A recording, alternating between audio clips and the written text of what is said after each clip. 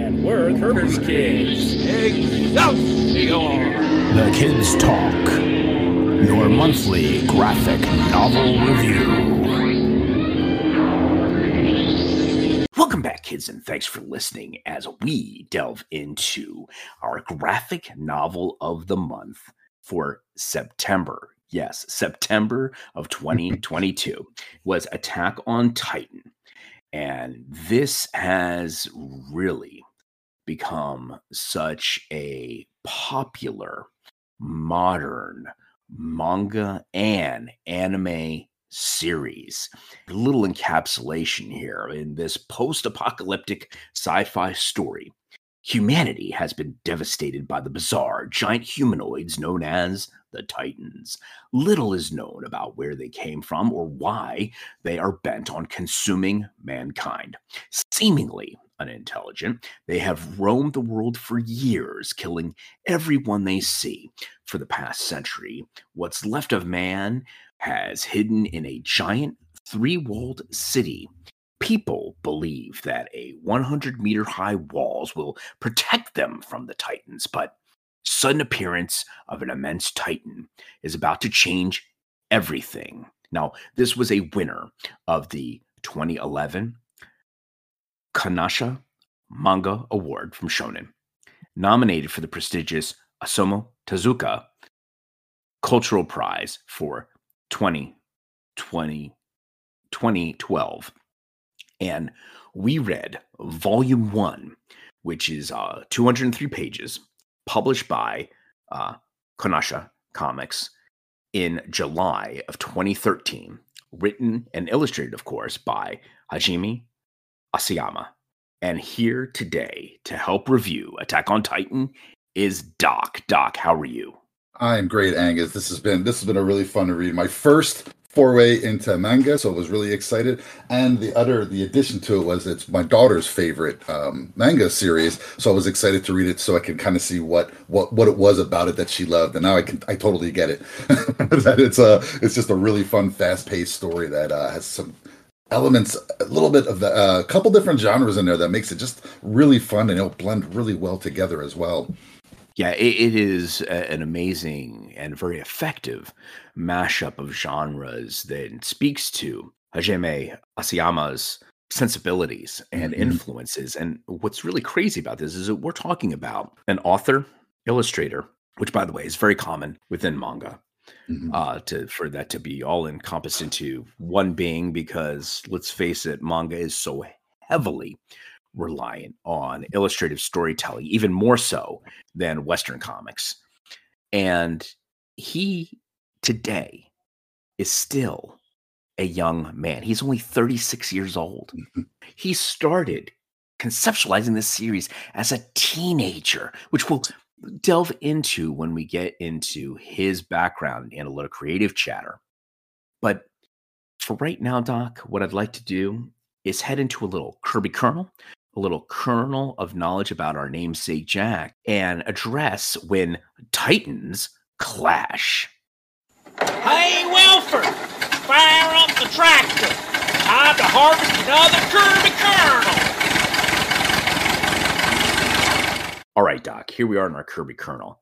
And, I always love to tie in our graphic novel with something about Jack. And Jack does have quite a bit in common with manga as far as his love and appreciation for it. But, frankly, when I was looking at our author and also our topic here with Attack on Titan, one thing really came to mind, and that was larger than life characters. And indeed, Jack was about that. Matter of fact, Jack was about not only larger than life, but mythological and godlike characters. So when Titans clash, Stan Lee and Jack Kirby established one of the most powerful friendships of the Marvel Universe back in 1965's Journey into Mystery, annual number 1, when they had Thor and Hercules first meet one another. The tale began with Odin's son and his half-brother Loki riding through Jotunheim, home of the Storm Giants. As it happened, they stumbled upon a few of the locals trying to find a hidden path to Olympus. Legend had it that these behemoths earned expulsion from that other fabled cities eons prior and intended to return to exact some vengeance. In his zeal to protect another god-filled place, Thor smashed his hammer into the ground, which did the trick of dispersing the storm giants, but also sent him tumbling into Olympus itself. I mean, wow, talk about a absolutely huge piece of Marvel mythology. You know, we would know that Hercules would come into play here, not only in the Thor series, but then later in West Coast Avengers. And, you know, we actually got a sneak peek in the last Thor movie, Love and Thunder, of the appearance first of Hercules and the teasing there of Hercules and maybe a final meeting and clashing initially of Thor and continuing that out. So indeed, this was a huge impact. And when we're talking about very powerful characters, these are indeed another type of titans, if you will, that then have really painted the way for these larger than life characters in comic books. Well, Doc, now that we've delved into our Kirby Kernel, let's head over to a little creative chatter about our writer and illustrator, Hajime Asayama. Whoever is this artist and this writer, I must meet them. Creative chatter. Hajime Asayama was born in August of 1986 and is a Japanese manga artist. His very first series, talk about hitting a home run right out of the box. No kidding. Was Attack on Titan, and became one of the best-selling manga series of all time, with over 110 million copies, over 110 million copies in circulation today. Okay. Asayama was born in Ayama, Oita, Japan. After graduating from Oita Prefectural Hitakanoru High School, he matriculated in the cartoon design program of the Cartoon Arts Department of Kyushu Designer Gakuen. After graduating, he moved to Tokyo and started drawing his manga works. In 2006, he applied for the Magazine Grand Prix, also known as MGP, that is promoted by Kodansha. And his work, Attack on Titan, was given the Fine Work Award.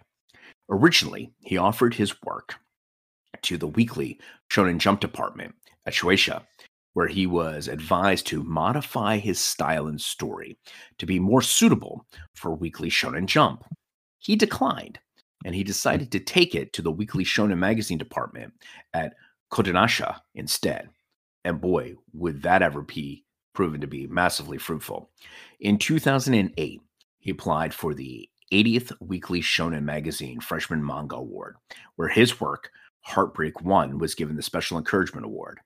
His other work, Words, was chosen as a selected work in the 81st Weekly Shonen Magazine Freshman Manga Award. Then, in 2009, his first serial work, Attack on Titan, appeared in the Basatsu Shonen Magazine, which is a monthly magazine. In 2011, Attack on Titan was awarded the 35th Kodansha Manga Award in the Shonen category. It spawned a very successful anime series, which now comes close to wrapping up here during this year. Now, what's very interesting, Doc, is Asayama has named the manga JoJo's Bizarre Adventure as one of his favorite series when he was growing up, which just so happens to be our manga graphic novel of the month for this coming up September in 2023. So, Doc, very common for popular manga is to have an anime either being done in parallel or coming very close to the launch of the popular manga series. And it appears here, like many other before it, but really on a far different scale. You have Attack on Titan hitting its stride, both as a very popular manga, but also anime series too. And Doc, I can't help but notice the parallels here of his life here, Asayama's life, and one of maybe a Robert Kirkman, perhaps, and his Walking Dead, Yeah. just absolute cultural changing success. I think there's a lot of parallels there. I think both of them, they had such they believed in their project so much that neither one of them, like you mentioned, they said, "Oh, you need to change some things to make it more of a this weekly kind of thing." And he's like, "No," and he went on to the next place. And I think Kirkman did the same kind of thing. He was so I think he really believed in what he was doing. Both of these two artists that they stuck to it, and I'm so glad they did, because we got something that has been unaltered by the bean counter kind of thing, where they may not be looking at the creative aspect of it. They're probably looking at the marketability of it, and can we do this in a weekly thing that people are going to stay interested in? And these two are like, yeah, I think what we have here is something amazing, and we're going to do it my way, or I'll just go to the next place and try to sell it there. And that's I think it's makes me feel great when I read stories like that. It's you can see the same thing when Stallone was shopping around Rocky. He would not compromise on that movie. He believed in it so much, and he thought, we have a hit here. I think it's going to be amazing. I want to direct it. And same kind of thing happened. They stuck to it, and they ended up making something really fantastic. So it's really nice. I love it when artists get their way, because oftentimes we don't see that happen a lot in this industry. And so when it happens and they hit these home runs like this, it's really it's just kind of great to see. Doc, I think you hit the nail on the head there, because so much of the entertainment industry is formulaic nowadays. Let's just call it like it is, okay? Mm-hmm. And nothing groundbreaking is truly iterative. It's normally something that just breaks through, or just kicks in the front door and says, okay, look at me, I'm different, I'm something special here, I'm breaking convention. And you talk about hitting a home run. I mean, my gosh, over 110 million copies It's of this amazing. in circulation. And then if you look at the streaming numbers alone, okay, and the licensing off of the Attack on Titan anime, and how many different languages Mm-hmm. it's been dubbed in, it's unbelievable the amount of success that this series has had. And credit to, like you said, Asayama here, because he knew that his vision is what needed to ultimately be delivered in order for this thing to succeed or fail, and that anything short of that would be unsatisfactory. And even at a young age, I got to credit him for having the intestinal fortitude to literally stick to his guns here and allow this thing to be seen the way it should be. And I think he has taken a lot of care to make sure that the anime has been a faithful adaptation of his original vision within the manga. He has been very instrumental in driving the story arcs over in the anime, part of the writer's room over there. I think he even has producer credits there too, which is great. And he has said in most recent interviews, as he's finally now come over to the States and is meeting his fans here in the 2020s, post the pandemic, that he's burned out. He's tired. Yeah. In fact, he even said, "Hey, I don't know what the next project is. I haven't even conceived it yet. No, by the way, you know what? I think I'd like to go buy a sauna and run it. He literally wants a change of profession, just to get a mental break, because he says the stress of having to produce so many pages and the story arc there, and then his involvement over in the anime and making sure that got delivered correctly, literally has taken a toll on him. But that toll that it's taken, however, has translated into some very compelling storytelling, both within the manga and then the faithful adaptation over in the anime. So he's sitting in a pretty good position right now where he probably has the choice of whatever project he wants to do again. And like you said, he's so young that he could take a little bit of time and really figure it out. Is it a new project he wants to do? Or, does he maybe when he gets away from it, he'll want to revisit Attack on Titan again? Who knows? But I think he's sitting in probably the best situation that any comic book artist could be in, that he probably has the world open to him right now where he can do whatever he wants in his next move. Maybe it's a sauna, maybe it's not. Yeah, exactly. And what's been very interesting for readers of the series, and mind you, we're only going to be delving into the first two.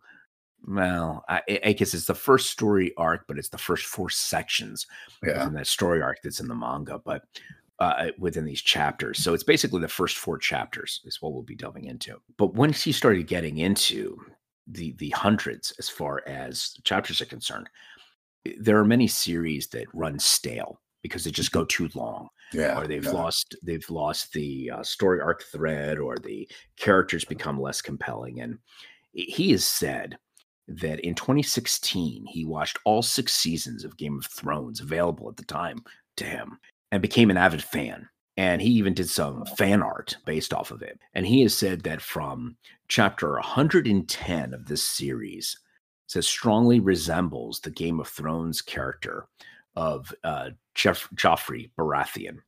And then he also, in chapter 111, Children of the Forest, is potentially a reference to the Children of the Forest from Game of Thrones. So he actually took some inspiration from Game of Thrones and then translated those inspirations into his Attack on Titan world. And apparently it's done this to great effect. I have not read the entire series here, but this makes me look forward to reading the entire manga series, knowing that he has some of these Game of Thrones inspirations thrown into this series. And that's one thing which he has been unabashedly honest about, calling out what his influences have been and how he has been, in a very creative way, been able to turn it into his own art.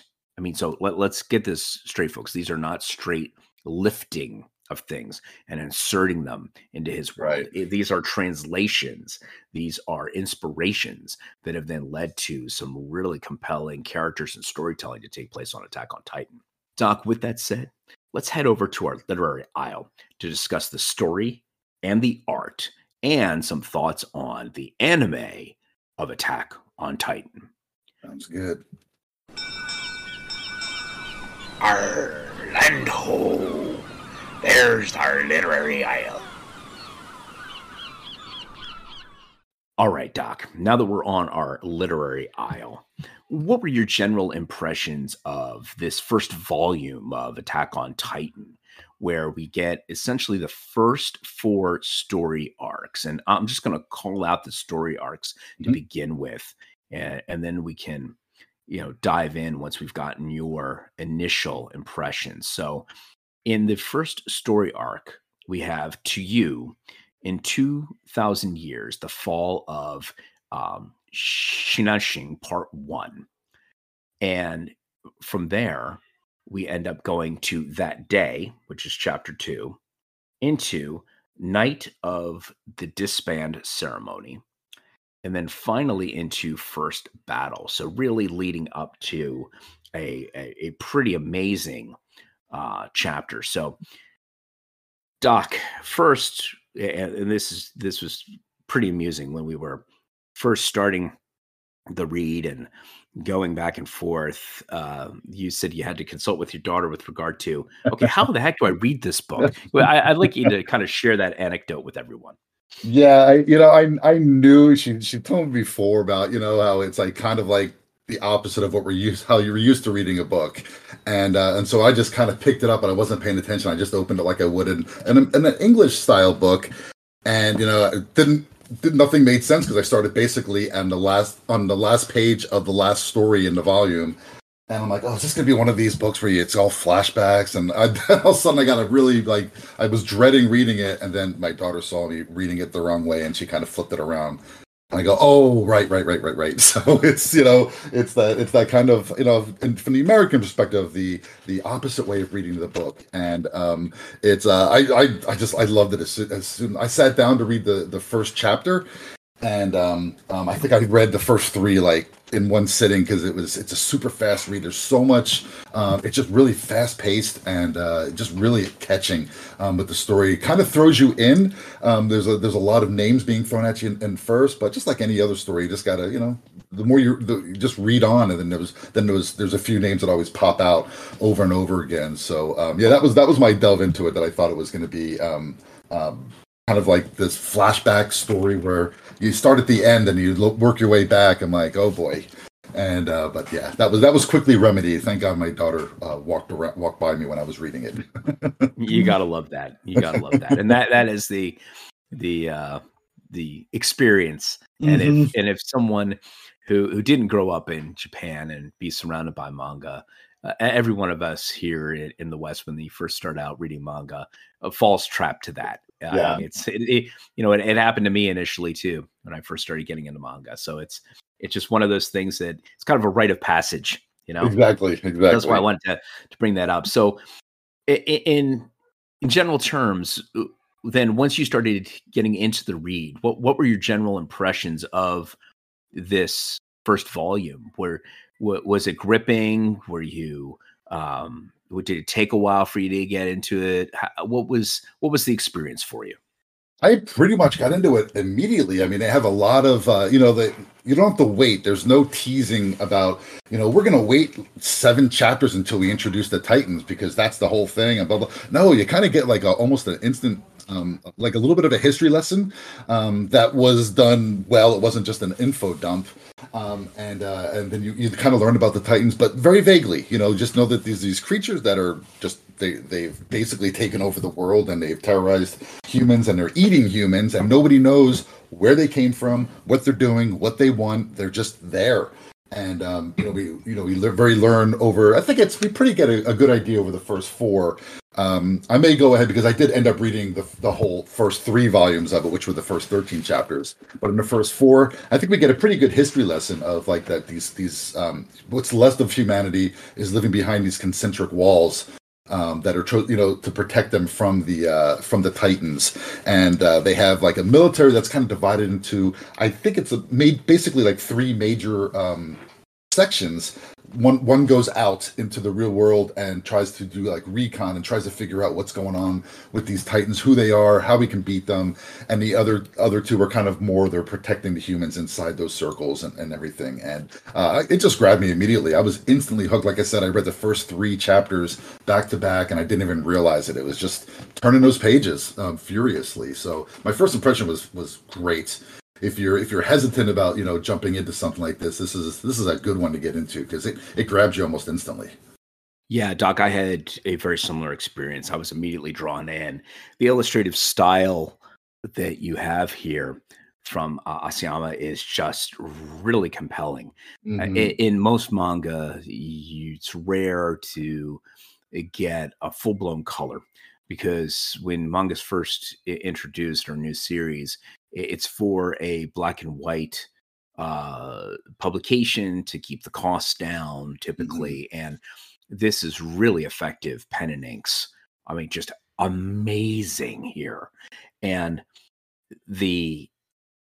you first get the feeling that, okay, am I being thrown into a fantasy world? And then you go, okay, are there some elements here of maybe science fiction? You're asking yourself. And then you quickly realized, oh my gosh, I have just been immersed into a full-blown horror scenario. It really is. and it is apocalyptic in its nature here. It is a disaster film of disaster films too, on top of it. I mean, it's amazing. And Doc, just to give the audience here a little insight of where you're thrust into all of this, and this comes from, to you, 2,000 years from now, the Survey Corps are shown outside of Wall Maria attempting to take down a Titan. They position their attacks and go in for the kill. But then inside the Shinganisha district, Mikasa Ackerman wakes Eren Yeager from a long dream before they walk back to town. On their way back from gathering firewood, they run into members of the garrison. These are all the folks who were outside the wall, okay, including their friend Hans. Eren remarks that they smell of alcohol and are unfit to guard the walls before leaving, angry. On the way, Eren and Mikasa watch the Survey Corps now returning, and they're returning back into the fortification here, these three-wall fortification, city, absolutely bloodied and horrified. Eren is in shock and how bad these folks look, beat up. A woman is looking for her son and is given only his arm. I mean, this is brutal, by the commander. And she asks if her son was helpful. But then the commander, very sober, weeps and tells her that they learned nothing again. And when Eren and Mikasa arrive home, his mother, Carla Yeager, scolds him for wishing to join the Survey Corps. And Eren's father, Dr. Yeager, leaves for work, telling his son that he will show him what is in the basement when he returns. Eren's mother scoffs at the idea, and he runs off only to find his friend, Armin Arlet, being beaten by bullies. After Mikasa scares them off, the three debate their views about leaving the walls until they hear a loud bang and run to the town, only to see this Colossus Titan peering over the walls at them as he kicks through the gate. I mean, holy mackerel. Terrifying. Yeah, absolutely terrifying.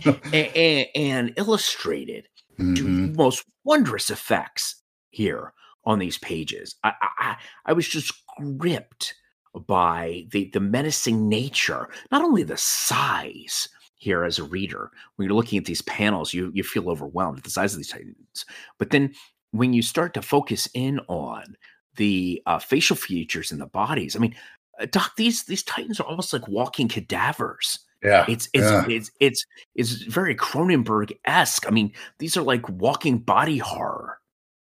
And what was really cool too, it's like there's not they're horrifying in their simplicity as well. They're not like these demons that have all these different features on them, and they've got these crazy claws and these big huge teeth. They're very like underdone, where it's like they're kind of plain looking almost, but like you said, they're still like they look like walking cadavers. So in their simplicity, they're horrifying in their simplicity too, because they kind of look like, oh, we could just knock these guys down. But obviously their sheer size and everything. But that was also what grabbed me. I loved how simple he made them look, but they were both terrifying and simple at the same time. Yeah, and Doc, that simplicity translated to barbaric practices here of sweeping up these ineffectual humans here in this town, and then literally biting down on them, chomping down on them. And I remember there were panels where all you saw was blood splatter. Yeah. And what's crazy about this is that, you and I have talked about this many a time, that sometimes it's most effective not to show the horror, but to suggest what is happening in the horror. And I think that Asayama did an incredible job here, just in this first chapter, of really instilling that feeling of gloom and doom in you, of like, oh my gosh, here are a bunch of lambs, these humans in this city, just being left to be slaughtered by these Titans, as they're literally eating them up and smashing them. And it was like, wow, this is some crazy stuff. It was outrageous at points. I think it's also important in the beginning too that we see that there was 100 years of there was no Titan sightings, there were no there were no attacks on the human compound for like 100 years. That's why those guards were probably drinking, because they're like, we haven't seen them in 100 years. It's not going to happen today, and things like that. So it's like, and then you start thinking, well, are these Titans like calculating, and did they do this on purpose to let the humans put their guard down so they can easily attack and everything like that. So it's kind of cool how he sets up all these little mysteries. You're getting a good vision of everything. You're getting to see the Titans almost instantly, but there's a whole lot of this really black cloud hanging over everything. It's like, how smart are these? We don't know anything about them, where they come from. Are they aliens that came down? Are they mutated? What's going on here, and things like that. So I love that air of uncertainty, but you also get some a really good solid background. Like I thought it was really interesting. It's somewhere in those first 4 issues that we read, or chapters that we read, where some of the younger kids, like Eren and Mikasa and everything, they're talking about like they possibly want to leave the compound to go out in the real world because they heard about these things called oceans that's just full of water, and they don't know anything about the world because they have been born and raised inside this compound, so they have no idea. And that young kind of explorer kind of attitude kind of overcomes some of these youngsters, and they said, I'd rather die out there than live the rest of my life and die inside this compound.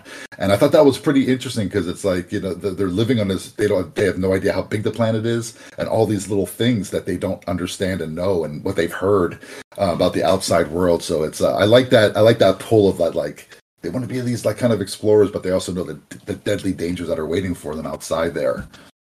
Yeah, Doc, that attitude expressed there by our young characters, Eren and Mikasa, is very reminiscent of Luke Skywalker in Star Wars, basically saying, hey, totally. I want to get off of Tatooine. I want to see more of the galaxy. I want to get off this rock here, because this is basically all I've known. Familiarity breeds contempt, right? Yeah. So here is this basically homogenized, in a vacuum, kept safe world that they've been living in behind these walls. And there's just a natural curiosity as to what's the rest of this world out there. And what's been passed down from generation to generation is that there's these vicious Titans that are out there that are going to eat you alive, and that we have to stay safe in order to stay alive, because apparently the rest of the world has been devastated by these Titans. Okay. Well, if all you've known is the safety and security here of being behind these 3 walls in this city, then sure, natural curiosity of young people is really going to be pretty powerful.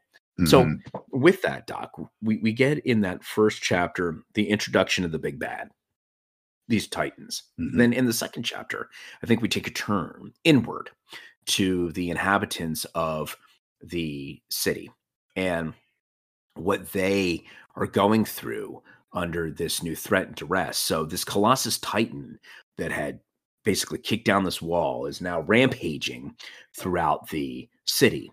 And Eren runs to his house, fearing that his mom was struck down by the debris of the buildings being knocked down and the wall coming down. And he finds her trapped under their house and tries to lift it with Mikasa's help, when Hans arrives, claiming that he will kill the oncoming Titan. But he succumbs to his own fear and takes the children away, essentially leaving the mom there. They didn't have time to get her out from underneath the house. Now, while running, Eren sees his mother crushed to death and then eaten. And this is just brutal.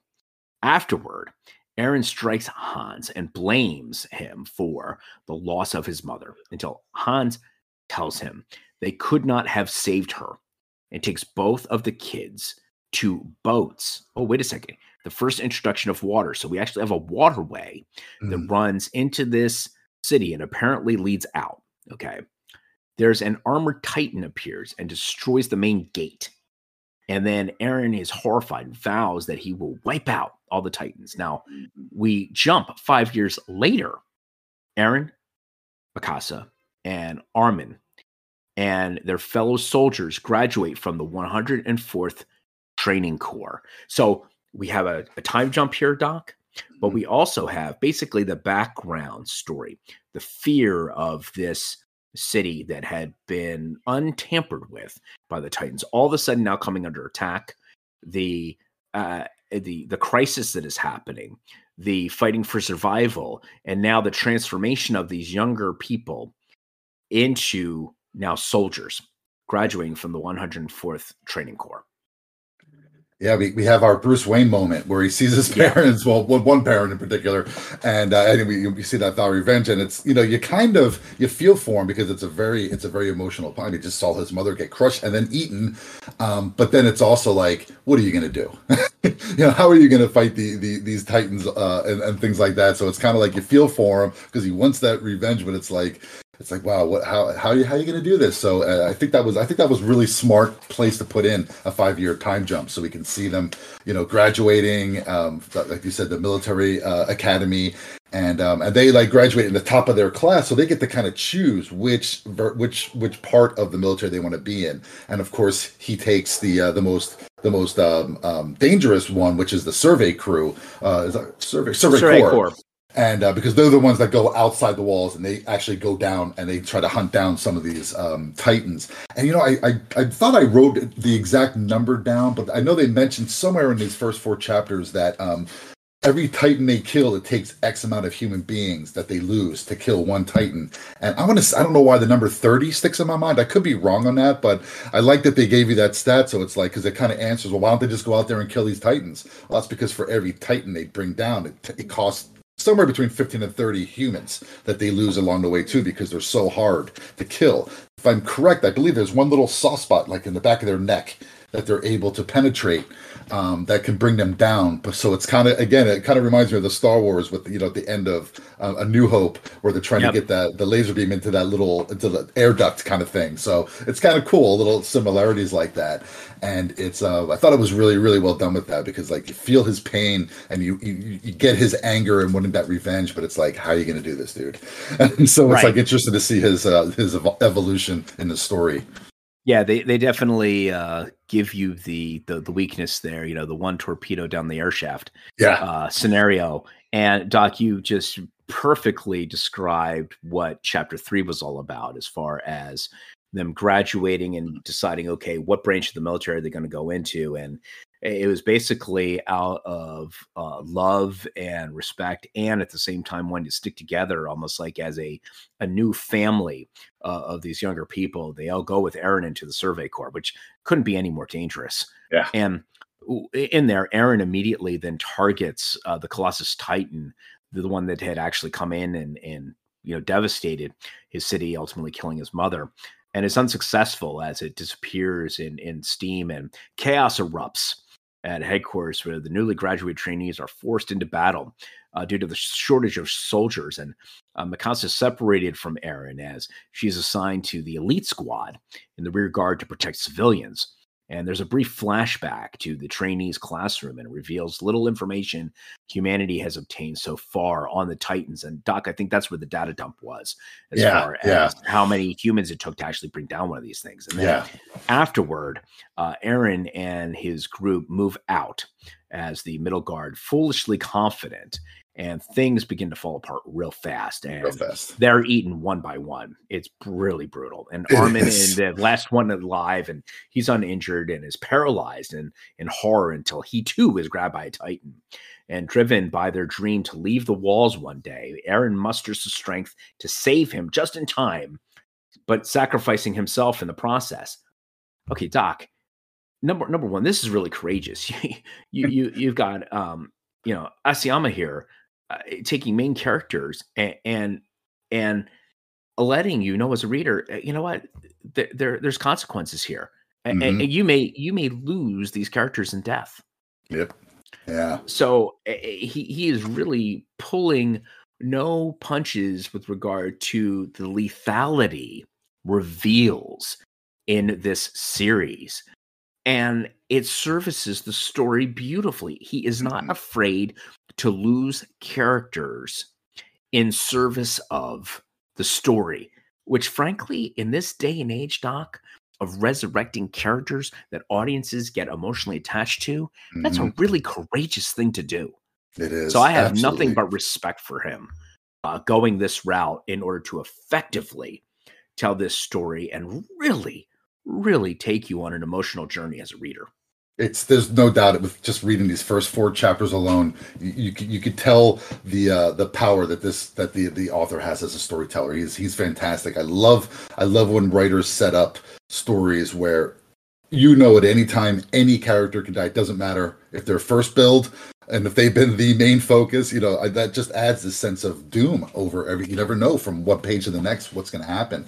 I think another really important thing in that, when we were doing the summaries in episode number 3 or chapter 3, they also at the very end of the chapter, they kind of just mentioned, they talk about Eren's dad, how he disappeared on the attack that killed his mother, and no one knows where he went. He's a doctor. And they just kind of assumed he was in another part of the compound, like maybe attending to a patient or something. But I think this is going to have a big play. I think his dad is gonna because remember he has a secret basement that nobody was allowed into, and he was going to finally share what was in that basement with Eren when he came back from this before that attack happened. So we've watched a lot of horror movies to know we're being set up. I think the father's going to have a really big part in this somehow down the road. They're setting it up for that way. and Doc, if I'm not mistaken, the father's actually a doctor, correct? Yes. Yeah. So okay. So I think we're going to be approaching maybe Frankenstein's moment. Maybe perhaps. I think so. That's my gut's telling me that. And I didn't read ahead here. I kept to just this first volume. Now I know you, on the other hand, because you had direct access because of your daughter's passion for this series. You actually did read ahead to several of the other volumes, and I'd love to get now your impressions of that and how strong the quality of the storytelling was once you got beyond this first volume. So to kind of give our listeners here an idea of what they can expect if they fully end up committing to this series after enjoying the read after volume 1. Yeah, I read in the first book that I have, it's the first 3 volumes. So that comes out to 13 chapters total. And read through all. I just couldn't put it down after that. So, and I could tell you that it does not ease up at all after episode 4 or chapter 4. The storytelling goes great. We still don't know, even by the end of chapter 13. I believe we have not yet seen the Doctor father yet, so he's still kind of missing. And but we do. There's a huge revelation in there that it wouldn't be a huge spoiler, but I think I'll save it because I don't want to spoil it for anybody. There's a huge revelation with one of the characters that has a really big impact on the overall story, and it adds a lot of drama and really just flat out mystery to it. So it does not ease up at all. This is storytelling that's like going 100 miles an hour the whole time. I have not seen any breaks in the action. I also like in between some of the chapters, at least in the volume that I have. I'm hoping that you have the same thing, Angus. There's like a page. There's like a breakout page where it'll talk about the different technology that the characters are using to kill the Titans and everything. So it's really cool. It's like the current. What is it? The currently publicly available information on the weight shifting equipment, and it's just really cool how he like breaks that down, and it's almost like a blueprint that's showing you, oh, here's the patent for this device that they use, because the Titans are so tall, they need to be able to get up to their necks, so they have these little devices that they can use, and I love those breakout pages because it really gives, without having to break up the actual storytelling in the actual chapters. It's in between chapters, and you can get this little information down, but it doesn't kill the flow of the story. I thought that was a brilliant move, and those are really cool as well. But yeah, the story we keep getting some characters introduced, and the bloodshed does not ease up. Nothing eases up. It's just, like I said, 100 miles an hour storytelling, and it is fantastic. If you do invest in this, you won't be disappointed. At least not for the first 3 volumes. That's all I can vouch for. Really fun and really takes you on a roller coaster ride. It's really fun book. Doc, you brought up an absolutely brilliantly insightful point here that I just want to put a massive exclamation point on. And that is the incredible way in which Asayama doled out information.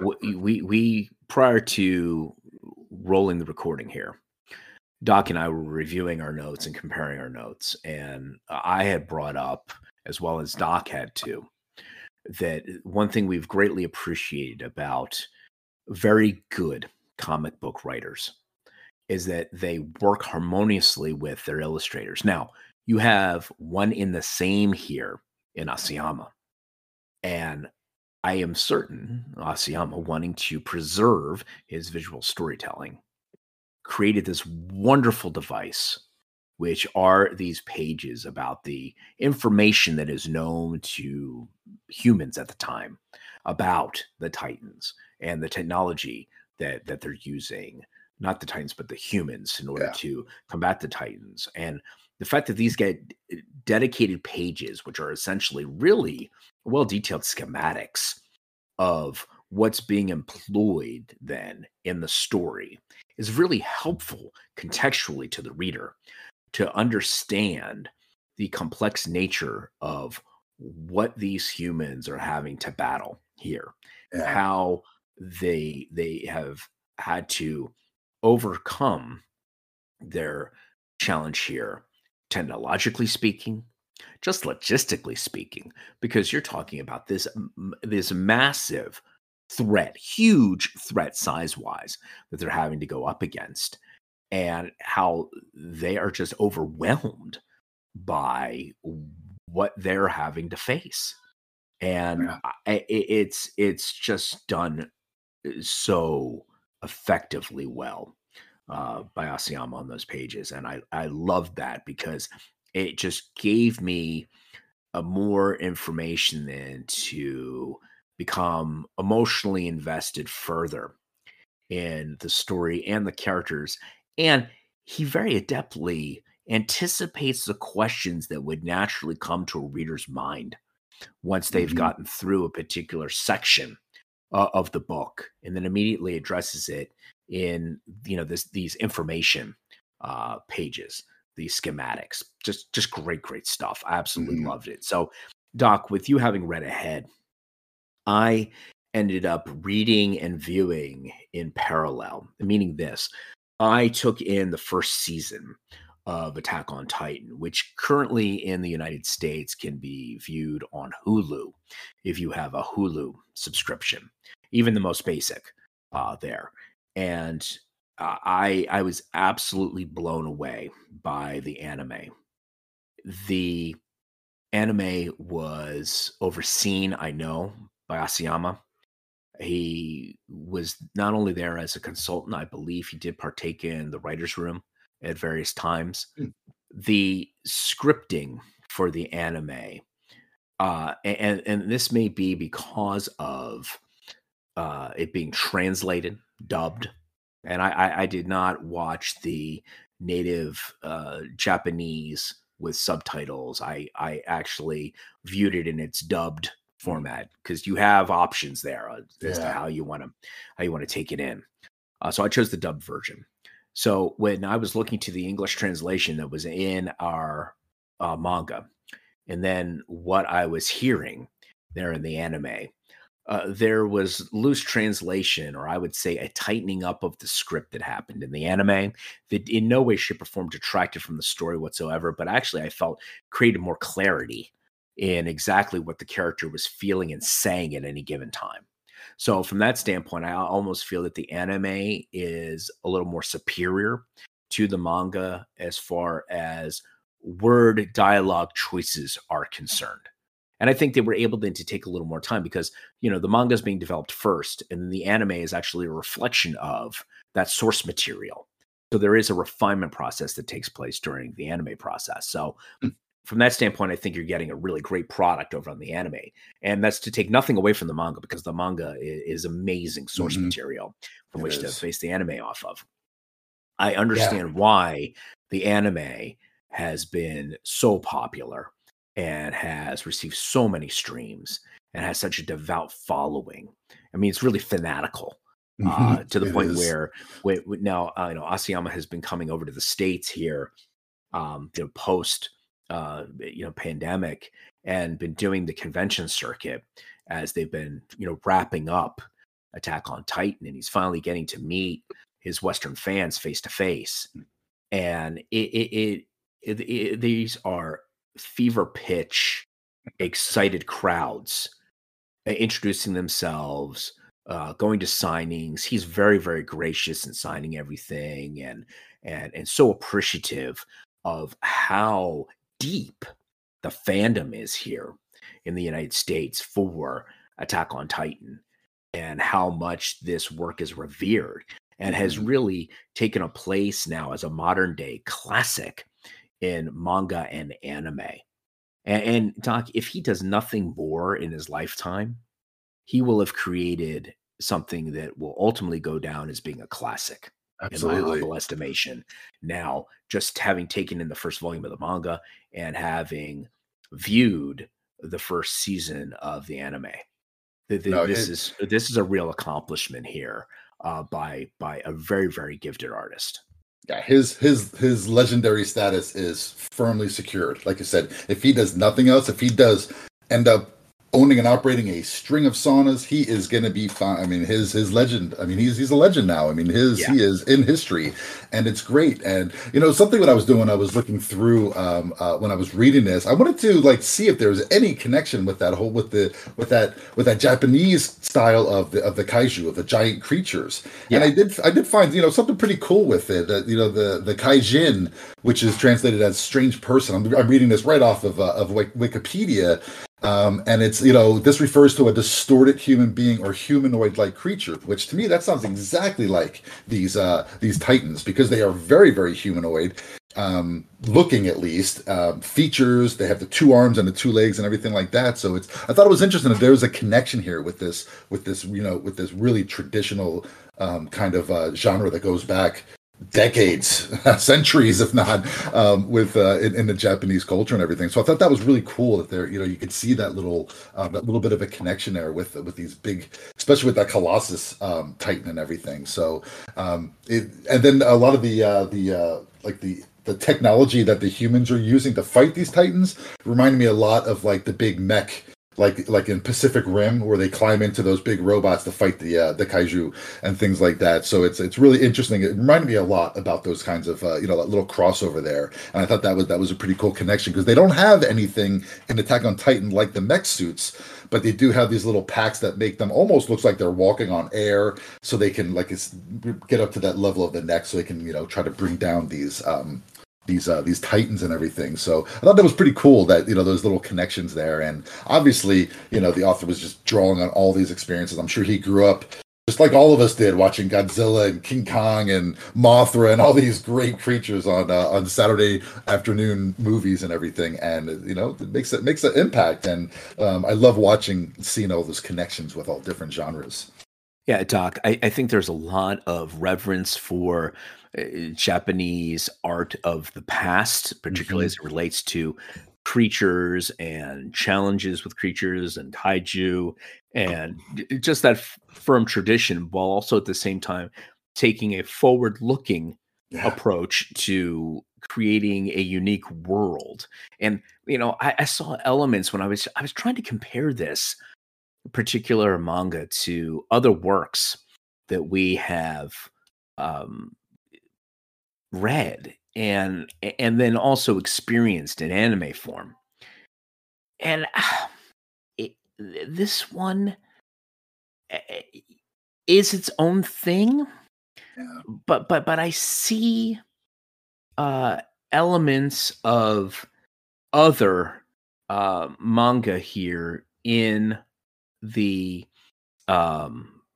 in the series, and one thing in particular that came to mind was Full Metal Alchemist, and the reason being is because there is both a futuristic bent with respect to what's going on here on Attack on Titan, but there's also a primitive and almost medieval bent that's in it. And I hesitate to call it even steampunk, because it's not quite steampunk either. It's its own thing.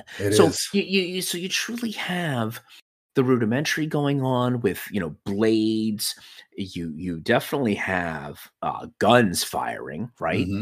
But then you also have the employing of technology too in here. So it's a real interesting mashup going on that can't be pigeonholed into a certain time in history or a certain place or even a certain genre. It's kind of its own thing, but being heavily influenced by all of those things that I just mentioned. Yeah. If that makes sense. Oh, you know, complete sense. Yeah. So I think it's unfair to compare it to anything else, but just kind of accept it as what it is. And this is Asayama's vision for his world and what is happening here on Attack on Titan with its apocalyptic themes and tones. It's definitely a disaster film in manga form. It is a horror story in manga form. It is a probing into the human experience by placing these humans under massive duress with this existential crisis happening of these titans threatening to wipe them off the face of the earth. And from that standpoint, whenever you put a group of people under a lot of pressure here, and a lot of positive pressure at that, meaning to survive and to overcome, you generally get some really good stuff out of it as a creative. And again, I got to stop now, or else I'll just go on forever.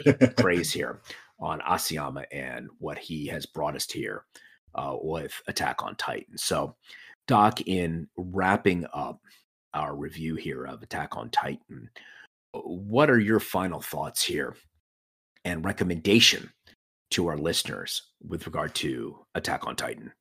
I think the way that you summarized it best was like, he may have a lot of different influences that resulted in Attack on Titan, but man, he gives us something wholly unique and something that stands alone by itself. You could see maybe elements of other things in there, but he just takes everything and gives it such a really unique spin. It feels like you're looking at it for the first time.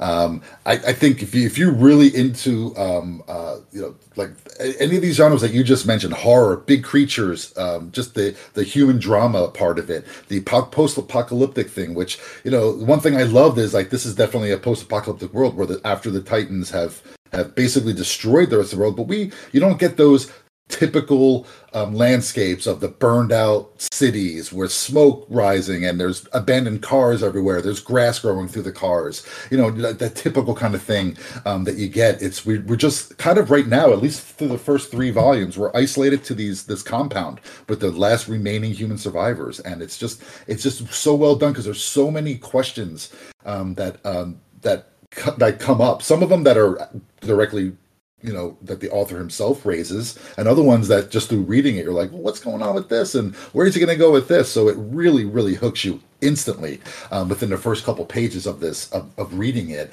And it's just a fantastic, I love the mystery of it. I love the action, the horror element. I think you describing it as that kind of a Cronenberg-esque Titan is just perfect, because that's exactly what it reminded me of as well.